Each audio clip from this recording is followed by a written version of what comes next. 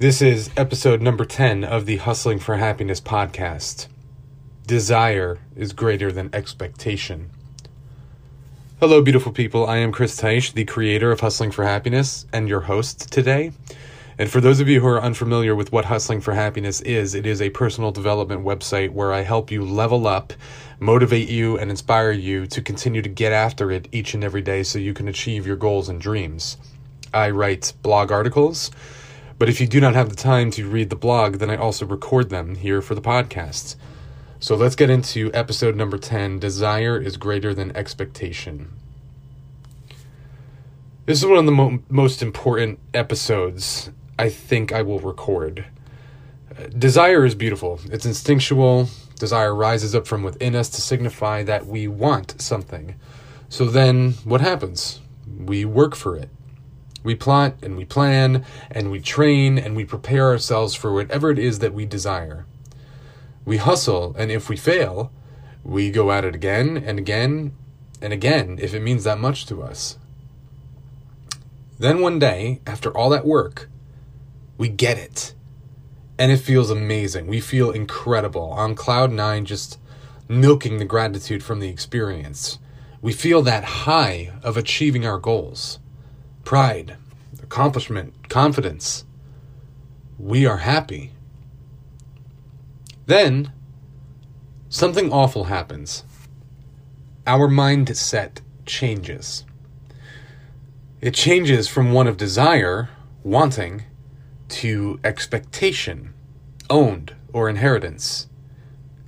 This, my friends, is where it all goes downhill.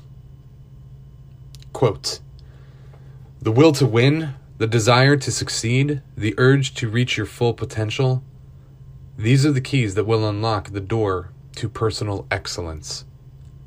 Confucius. Let me illustrate a little story for you. Let's say a guy is out at the bar with his buddies. He sees this girl come in and immediately he gets butterflies. It hits him in his gut. That's the girl. He wants her and he feels that desire. So he leaves his guy friends and approaches her, trying to make a good impression and shooting to get her number. Finally, after talking her up, he gets it, and they decide to go on a date. They start dating, and the whole time he's still pursuing her, wanting her, still in a state of desire, showing interest, putting in effort, and it's awesome. It feels fresh and new and exciting and just electric. Then they become a couple, boyfriend and girlfriend. A label has been formed. "That's my girlfriend," is the phrase that is uttered. I repeat, my girlfriend. This guy got the girl. They got in a relationship. And then, over time, the mindset then changed from one of desire to expectation. One of ownership. And I don't mean ownership of behavior, I mean property. Now, because of this change, the guy is not spending as much time with her. Well, that's my girlfriend. She's going to be there. So he sacrifices time with her to go and have guy nights again with the boys, when in the beginning, he was ditching the boys to go spend time with her.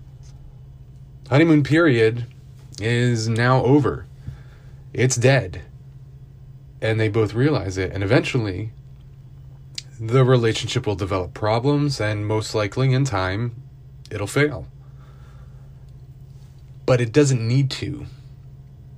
If we choose to never ever put expectation on the things that matter, if we keep desire for what we want as the paramount, then we will always be working, fighting, and hustling for what we love. Expectation? Nope. That's putting assumption on something. You've claimed it and stuck your flag down on it. This is mine. Well, if it's yours, you can only lose it. It can only be taken away. We see this all the time in sports. A championship team coming back the next season, they won it all last year, and they know they're the best. And because they're the best, they naturally don't work as hard because they have that championship ring. Their schedule changes from training and sweating and grinding to photo shoots and parties and meet and greets. And then There's the underdog athlete or team. The one that doesn't have the championship or the ring, but they have the desire for it. They're hungry for it. And because they have that hunger, that burning desire, they will outwork the current champions. They will work longer and harder to overthrow the current champs and take that title away. And in most cases, they will, and they do. So my advice to you today is don't have any expectations at all. Quote, "Blessed is he who expects nothing, for he shall never be disappointed." Alexander Pope. It's the easiest way to keep out of suffering. If you have expectation for someone to thank you or pay you back, you're in for a world of hurt. Not putting in the effort at the job you got because you have expectation that you got? No. You're going to lose it. You're not going to work as hard. You're going to be fired one day.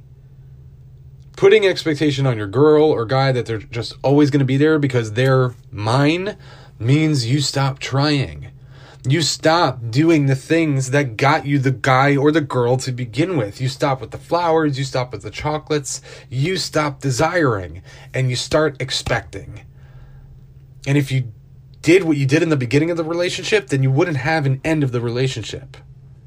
If you did what you did in the beginning of your career, then you wouldn't have the heartbreaking loss in the championship game. Expectation is the death of your desires. And if you expect anything in life, make sure you expect disappointment, because that's the only thing that expectation brings. I hope this helps, my friends. Please connect with me on Instagram and Twitter. It's chris.teisch.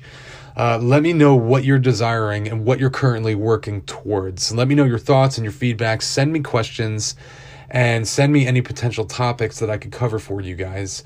And I hope I have brought you some value today. Keep striving, keep fighting, keep desiring, and keep hustling for happiness. Peace, my friends.